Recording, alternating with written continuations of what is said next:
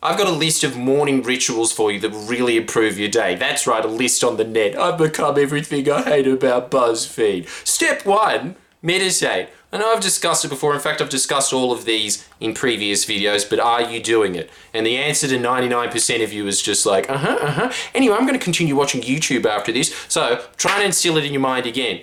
You want to meditate.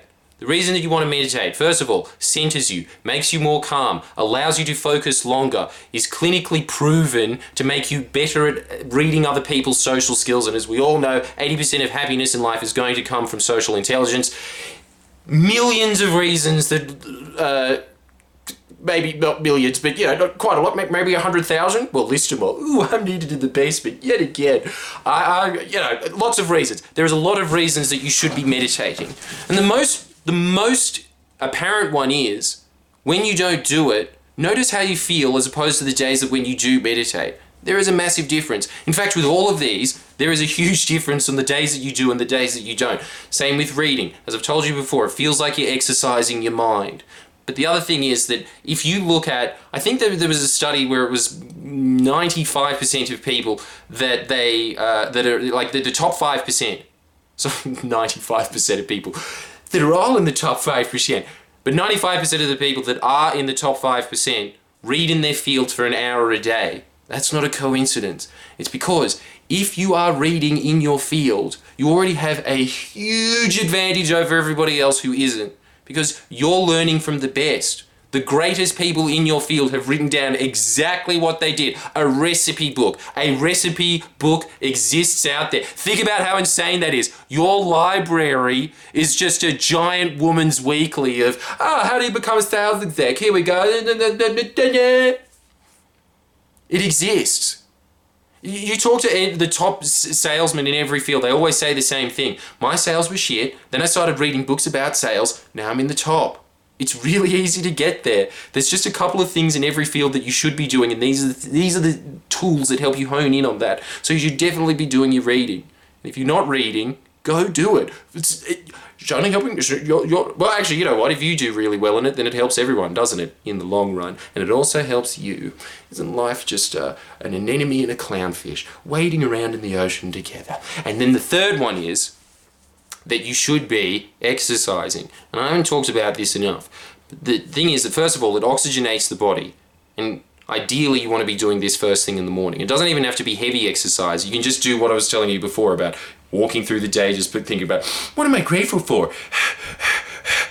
But anything to get blood circulating as it starts making your body and mind go in sync, which is really, really good.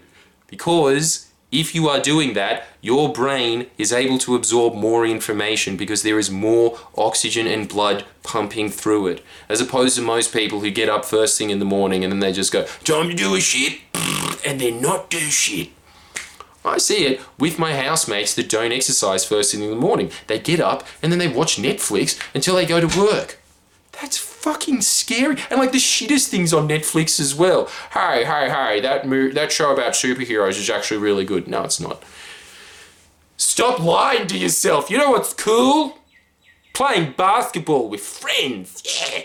Anything to get the blood pumping first thing in the morning. And then there's also the other additional thing that if you're able to fit this in your lunch break, or if you have the privilege of me, which basically has a housewife's life, you can do it whenever you want. Just when I'm feeling low, instead of having a coffee, I just put on P90X. P90X is mad.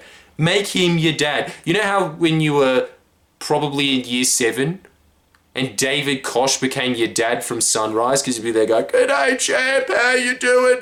Your dad's not here, so I guess I've got it in control of you, so let's do a little Kochi's joke today. It's never funny. I've been doing this for thousands of days, literally, and it's never made Nat laugh once. I really want to plow Nat." Make Tony Horton. And he even talks to you like a kid. He's always starting with, "Okay, boys and girls, we're going to start with a little pterodactyl." P90X. I personally like P90X3 because it's all the intensity in half the time. Half an hour of that, and you will notice the difference. Now, to all these people that keep saying, "I don't have time," or "I've done it before and then I just get bored of it." Yeah, if you stick through for it for 6 weeks, your body gets addicted to it, and then you start to feel really gross if you don't do it. The people that stick through it for 6 weeks, they're the ones that statistically hold on to it for a habit for the rest of your life, and that will serve you so well. I remember reading in Tim Ferriss's book, he was saying, I think, that it was basically 90% of the people that he interviewed that all said that exercise is a structural requirement of their day. Now, why do all superachievers exercise? It can't be a coincidence, just like reading. They all have these habits in some way. Some habit of meditation, some habit of reading, and some habit of exercise that they sprinkle throughout their day. I have the luxury of being able to put it out and dole it out throughout the day. So when I just get too tired from writing scripts, I'm able to pick up and read a book. When I'm just feeling flat out and tired at that, that 3:30itis, I can just go, yes, jazzercise. And then I meditate in the morning because I figured out that works for me. But if that doesn't work for you, then you're going to have to do what is called your hour of power in the morning, which is 15 minutes of 15 minutes of meditating, 20 minutes of reading, and then 25 minutes of exercise, if you can do that. And I know you can. Everybody has that time. It's just everyone goes like, yeah, but then I ate Fruit Loops the day before and I felt shit for the whole day, so now I feel shit now. You can see the mind I'm in. Stop eating Fruit Loops then! Or at least use them as novelty little glasses and go, oh, I'm one of the members of the Beatles, except for I'm gay like John Lennon because they're rainbow coloured. It's such a lame use of your time as like a 20-something-year-old. Look at me, I'm Elton John. And even if you are in your 20s these days, who the fuck's Elton John? I don't know. I just know that he did the song Candle in the Wind because I vaguely remember Princess Diana dying and going, dude, she wasn't that good. How much better is the Queen? Oh, did I get shut down in the playground? So many bubblers getting squirted at me. One.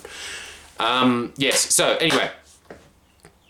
Pretty much everybody who was head of their field was all saying that they exercise. And I really liked this quote in it when someone said, and I can't remember who it was, but it was definitely a Tools of Titans, that your day is better when you exercise. Without a doubt. We know from research that the quickest way out of stress, a lot of people just go, I'm too stressed to do exercise today. The quickest way out of stress is to exercise. It makes the mind go like, because it's just being like, it stops thinking about stupid little petty things. It's just being like, run, faster, Max. My battery's about to run out again. But remember, exercise, read, meditate. As Stephen Covey says, sharpen the saw.